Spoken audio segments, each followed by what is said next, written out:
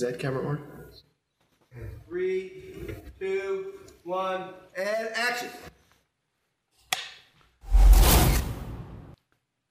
Hail Caesar. I don't know why you have me here.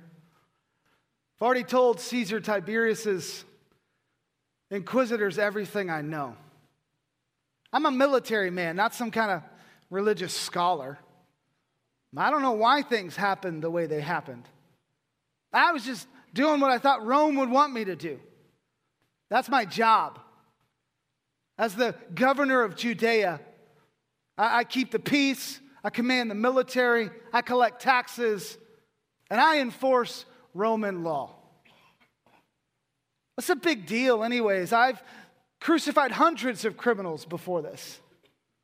What's so special about this one?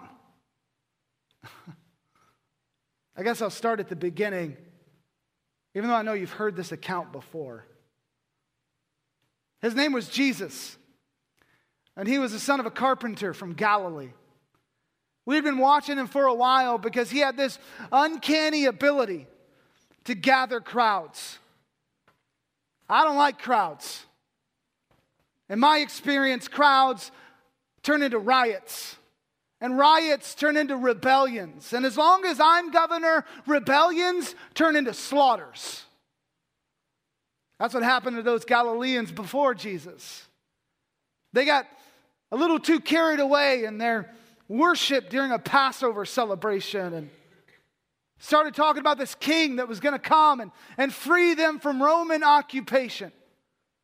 So I sent my men to cut them down where they stood.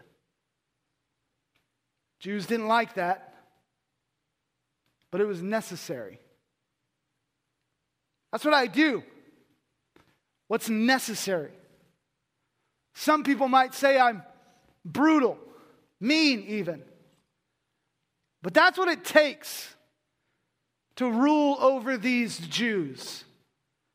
They are a troublesome people. Always causing trouble. Always talking about this king, this Messiah they call him, who's going to come and overthrow Rome, overthrow Caesar. I'd like to see him try. They think they're better than us. The people that we occupy, the people who haven't had their own nation in some 500 years, think they're somehow clean and we're unclean.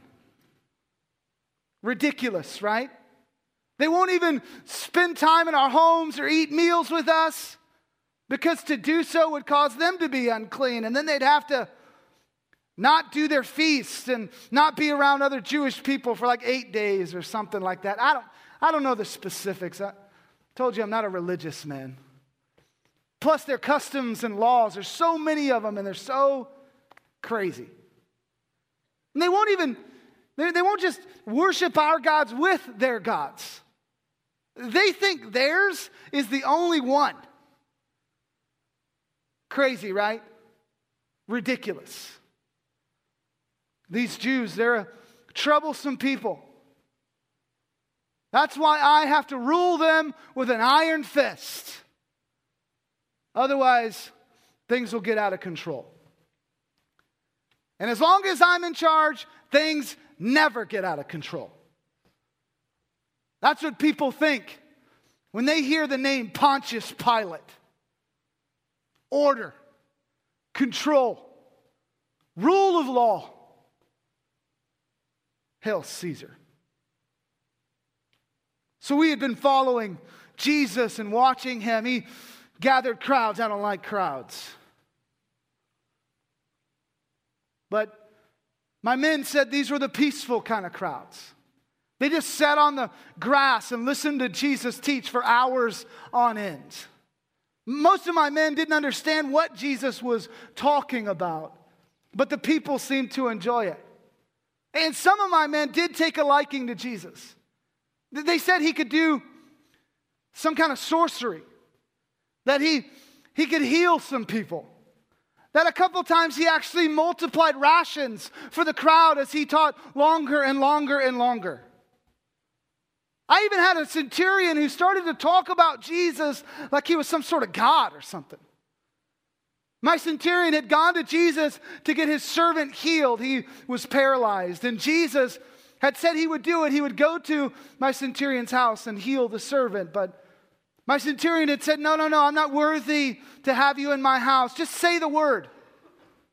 Just say the word and my servant will be healed. That had impressed Jesus. And he had done it. He said the word, and my centurion reported that his servant was healed in that moment. I don't know if it's true or not. Probably some kind of coincidence, right? I have told that particular centurion that he needs to not be so emotional. He needs to be more logical, controlled, ordered, like me. But I didn't care if he worshiped Jesus as some god, as long as it didn't interfere with his duties. Of course, I wouldn't do that. I'm never going to get involved with these Jews' religious affairs. I'm a military man. I like things nice and neat, separate, clean. So we had been watching Jesus, but honestly, we didn't find any issues with him. Although he had many chances to speak out against Rome and speak out against Caesar, he never did it. My men said he never did it. I even had my tax collectors tell me that he paid his taxes. Although one time he did pay his taxes in kind of an odd way. He sent a fisherman to go catch a fish and said there would be enough money in it for the taxes. And apparently, sure enough, he pulled the fish in, opened its mouth, and there was a coin in there. Just enough for Jesus's and this fisherman's tax debt. How did he pull that off? I have no idea. Maybe the fishermen were in on it. Maybe he put the coin in there ahead of time. Maybe it was sorcery. I don't know. But it made for a good story that night over dinner with my wife. Jesus had all these opportunities to speak out against Rome, to cause problems, to start a movement and a rebellion. But he never did.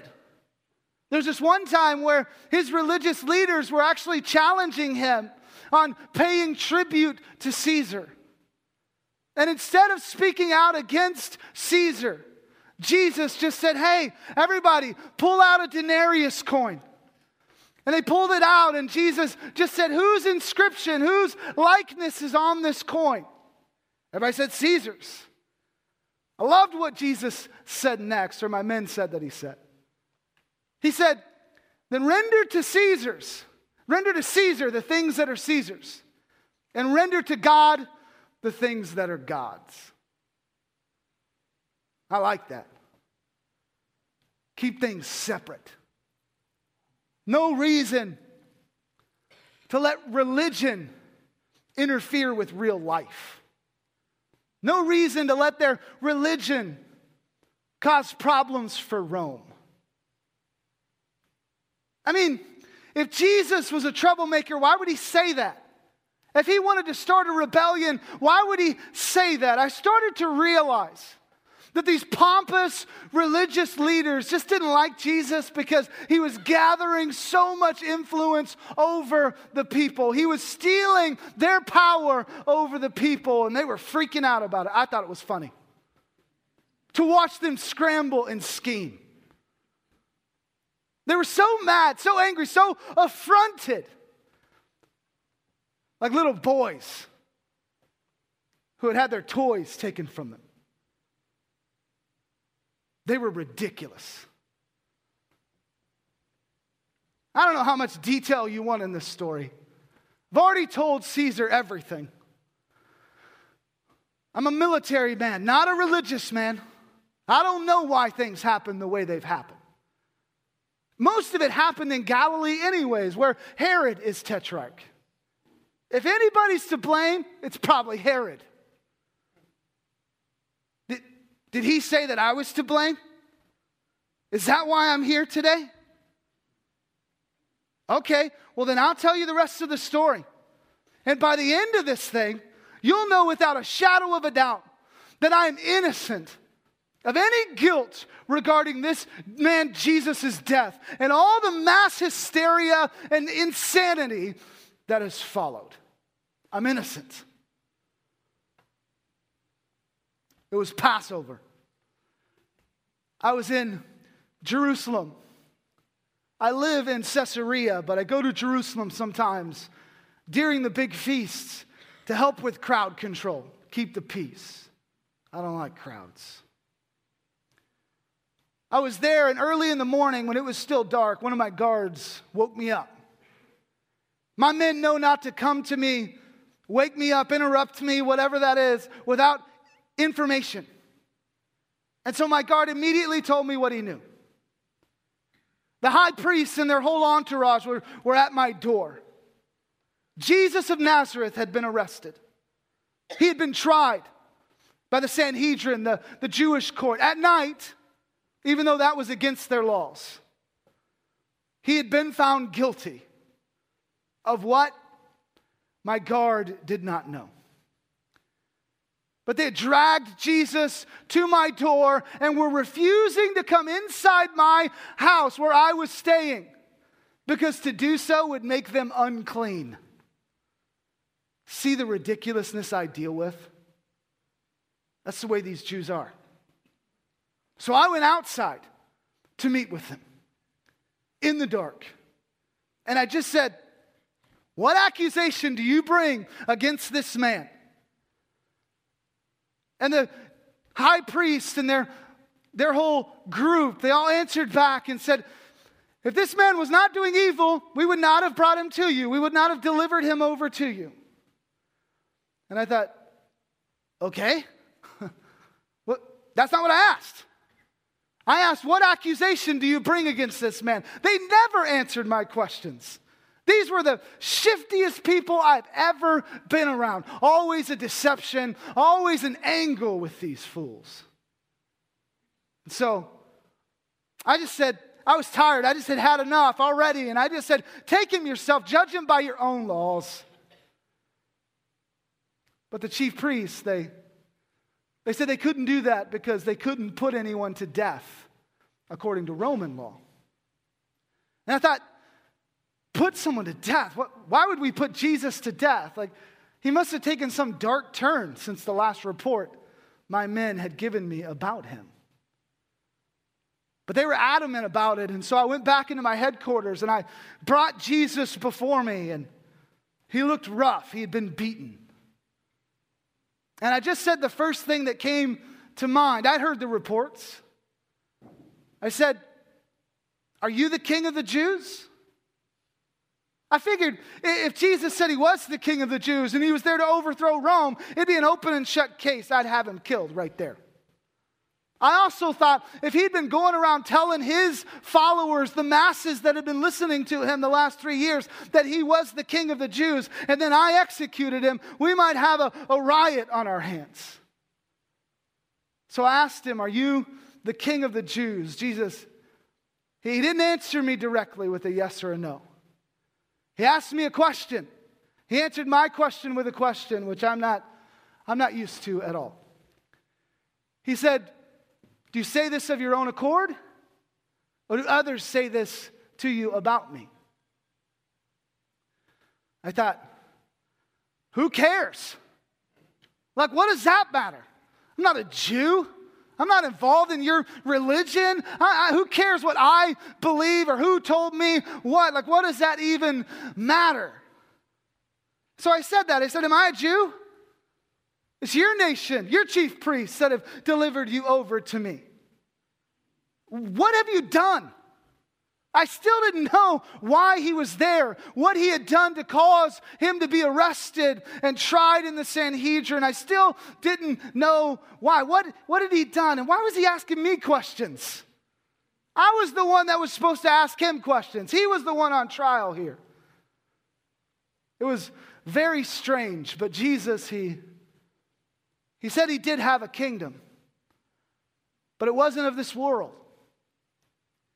But that if it was of this world, his followers would have fought for him, would have protected him, would have kept him from being arrested. And I thought, Is he talking about those 12, 11, if my count is right now?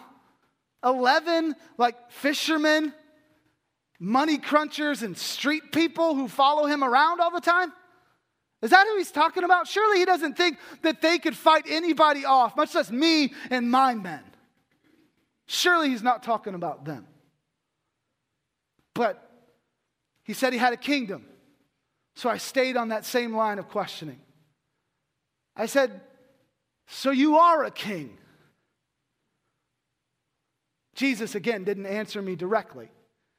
It was maddening. He said, you say that I'm a king?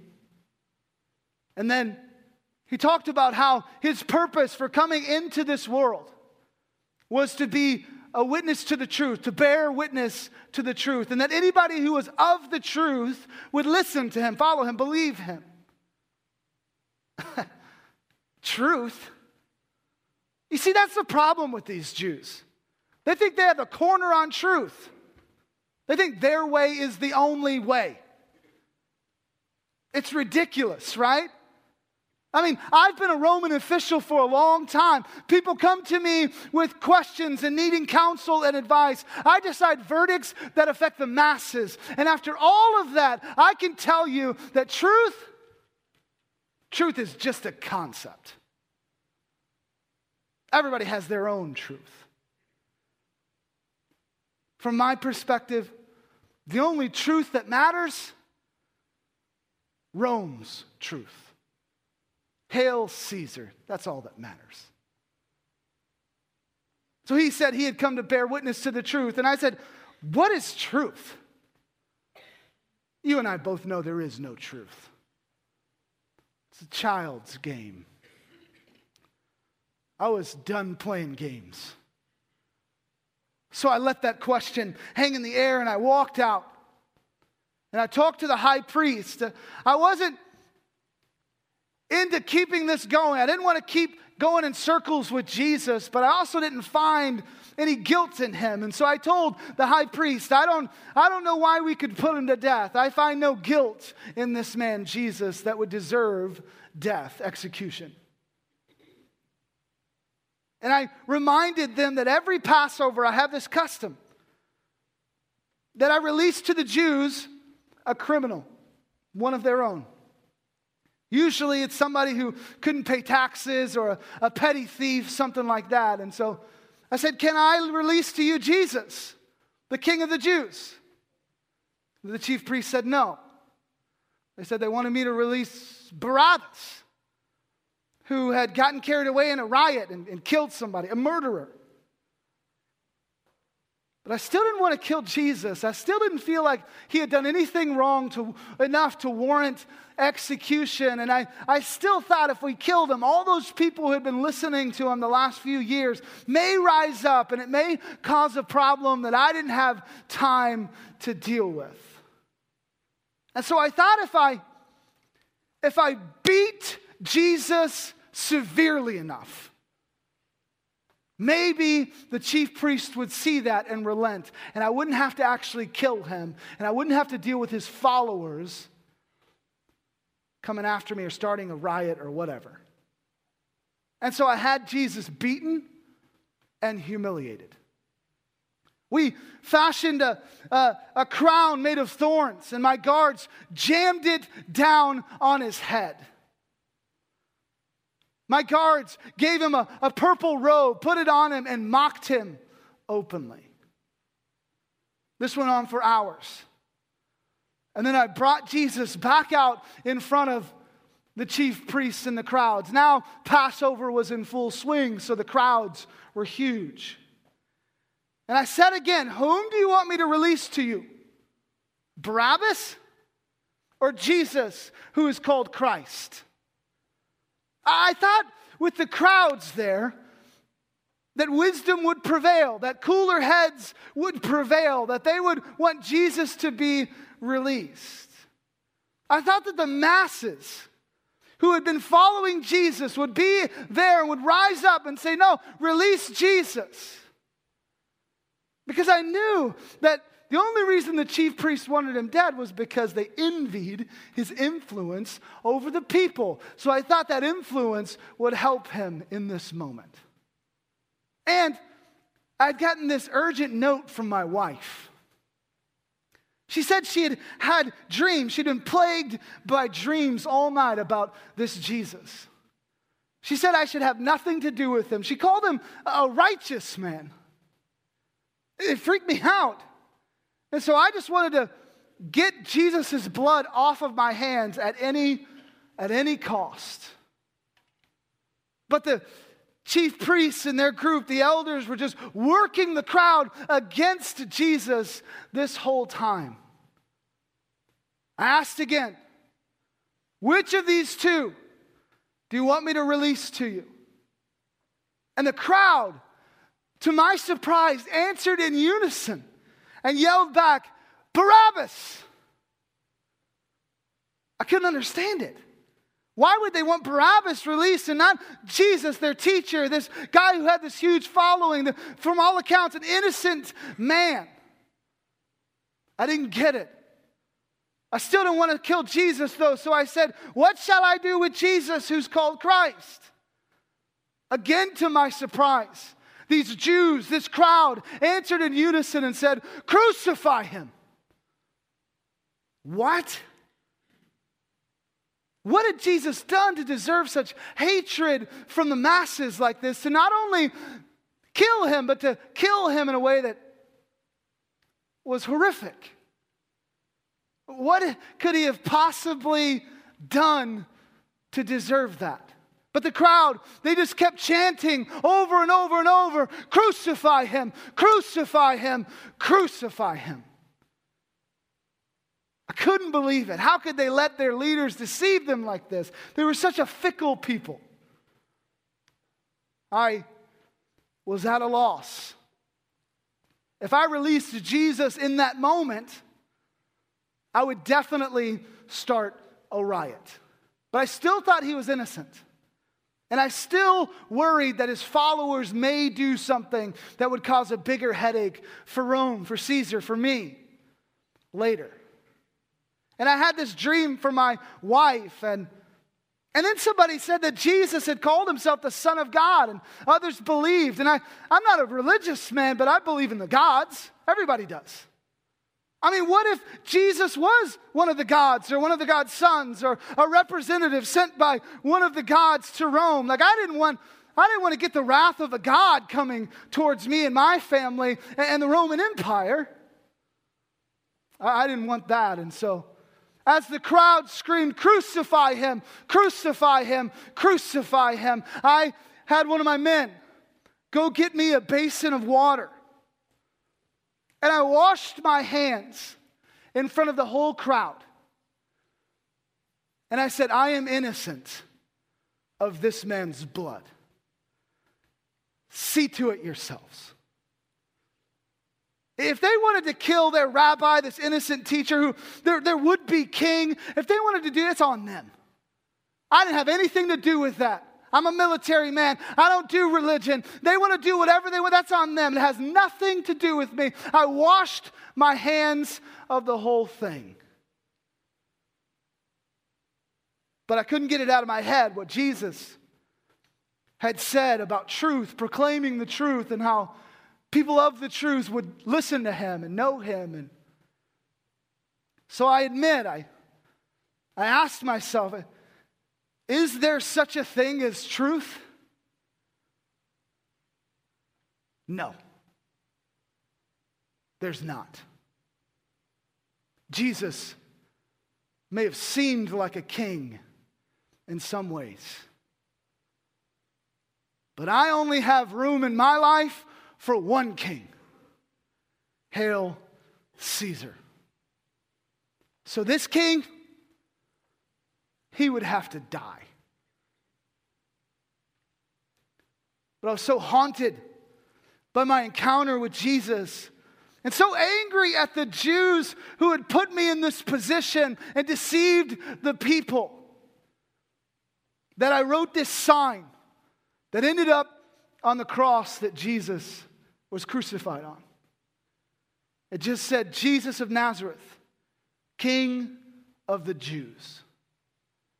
Everybody saw it, and the chief priests and the elders, they didn't like what I had written. They said, I shouldn't have written King of the Jews. I should have written, this man said that he was King of the Jews. But I thought it was more than just what he said. And honestly, anything I can do to make them angry, I'm happy to do it. And I wanted to be done with this whole thing. So I just said, what I have written, I have written. I washed my hands of this. I was done. I hoped I would never hear the name Jesus again. That he would die and fade into obscurity. That there would be no more riots, no more complaints, no more dreams, no more gods. But you know, that's not what happened.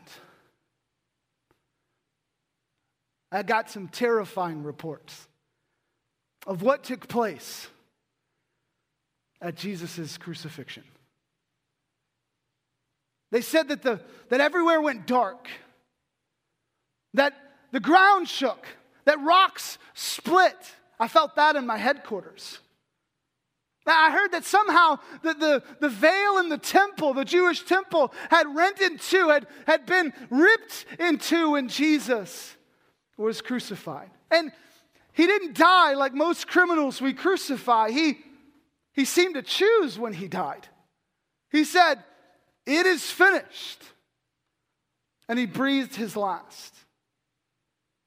One of my centurions who was there in that moment actually fell to his knees and said, "This must be the Son of God." It was crazy. And it didn't stop there. I guess that's why you have me here talking to you. It didn't stop. This new Jewish sect called the Way. In Antioch, they call them little Christs or Christians. It sprung up. And it just took off like crazy. They just believe one thing, that Jesus rose from the dead, that he's the Messiah they've been waiting for, the King, the Savior of the whole world, they say. And they've grown by thousands upon thousands every month, every week, it seems like. Everywhere is in an uproar over this new Jewish sect, this new religion. I tried to snuff them out in Judea. I tried to take care of it for Caesar. I tried to kill them all, to persecute them enough where they wouldn't want to talk about this Jesus anymore. I was done with Jesus. I had already washed my hands of him. I tried to snuff them out, but it only served to spread them out. Now they're all over the Roman Empire. Everybody's worried about it. Caesar is worried about it. And it all started right here in my jurisdiction. I tried to do everything I could to keep it from happening. I knew that if we killed Jesus, his followers would do something. I just didn't know it was this. I didn't expect this. I thought maybe a riot. I know how to deal with riots. I'm a military man. I don't know how to deal with a new religion. Let a religious expert do that. I washed my hands of this then, and I'm still washing my hands of this. This has nothing to do with me. I have one king and one king only. Hail Caesar. To our knowledge, Pilate never changed. And that's sad because he never repented. He never followed Jesus Christ. He asked Jesus, "What is truth?" But by all accounts, he never found the truth. And as far as we can tell, he is in what Scripture calls Gehenna, the lake of fire, or more commonly, hell. That's the sad news of the story. That's his reality, his spiritual reality. The guy had an incredible opportunity, don't you think? He was face to face with Jesus Christ, the Son of God, the Savior of the world, yet he missed that opportunity. Jesus had said, I am the way, the truth, and the life. There is no truth outside of Jesus, is there? That's what we believe as believers in Christ. It's what Scripture says. Truth has a name, and its name is Jesus. So Pilate was asking the truth about truth. Isn't that crazy? And he still missed it right in front of him. The fact is, though, is that not everyone follows the truth. Not everyone accepts the truth. Not everyone believes the truth. Many do not. And because of that, many will end up just like Pilate, spending eternity without God, far from Him, with no hope. There is only one truth and 1,000 lies. Only one way that leads to God. And the reality is today, is I look at this, is either Jesus was either the truth or he was a liar.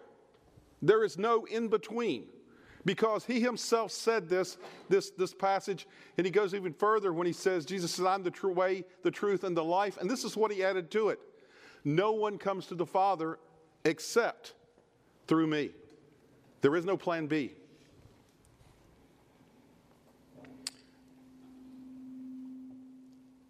Pilate, though, thought he could pass the buck. In the gospel account, you can see he's trying to figure out who Jesus is. He doesn't really think he is who the Jewish leaders thought he was, guilty of death, but at the same time, he caves. He gives in to the crowd. We see that. Because he takes a basin of water and symbolically washes his hands, and then he tries to say this. He says, I am innocent of this man's blood. You guys are the ones at fault. That's kind of what he had to say. It's a paraphrase. Pilate tried to wash his hands of Jesus. You see, it's impossible to wash your hands of Jesus. Your decision about Jesus is the only one that really matters out of all the decisions in life that you could possibly make, because eternity hangs in the balance. See, that's not the way it works in our world, because his blood is on all of our hands. Our sin put him on the cross, and to try to wash your hands of Jesus, to avoid the decision, is to make a decision. Like Pilate, if you say, I'm just going to wash my hands, I'm not going to make a decision, you are making a decision to reject God, to reject Jesus Christ. There is but one truth. Everything else, every other way, every other action, every other decision, every other truth is a lie. There's just one truth, Jesus Christ. So the question for you and for me today is this, that comes out of all of this encounter with Pilate. Is your truth the truth? Is your truth Jesus? And if not, I hope today that you will make it so that Jesus will become the truth that you follow, the person that you follow, because it makes every difference in your life and in your world. I hope you'll stop running from making that decision, and you will decide today to say yes to Him. In just a moment, I ask the worship team to go ahead and prepare and to come on the stage. They can do that right now. And in a moment, we're going to pray. And when we do so, we're going to have our prayer team workers, as soon as we start praying, to go to the sides. And when they do that, what I would ask you to do is, this is what I want you to do today. I'm not going to ask you to raise your hands. I'm not asking you to do anything except this. If you want to follow Jesus Christ, if you want to talk to someone about it, you need to go to one of these prayer team workers, and you need to ask them, say, hey, I want to know about following Jesus Christ, and they can lead you through that process. They can pray with you. They can encourage you. They can help you take that next step that you need to take in your life. Because it's not about just making a split-second decision, saying, yeah, I want to do this. It's about making a commitment that lasts all of your life. That's what it means to follow Jesus Christ as Lord and Savior. Something that sadly Pilate never did, as far as we know. So let's pray. God, we come to you today. We have experienced in a dramatic way the life of someone in the Scripture that encountered Jesus Christ, who had a take on Jesus Christ. His name was Pilate. In all this series, we've encountered different people that encountered you, that encountered your Son. Every one of those persons, the encounter changed their lives. But sadly, in Scripture, reality set in today that shows that even when we encounter Jesus, even when we might come to church every Sunday morning and sit in a row, or we read the Bible, or we go to small group, or do any of those things, just doing those things does not make you a Christian. Does not make you a follower of Jesus Christ. It does not make you someone who follows the truth.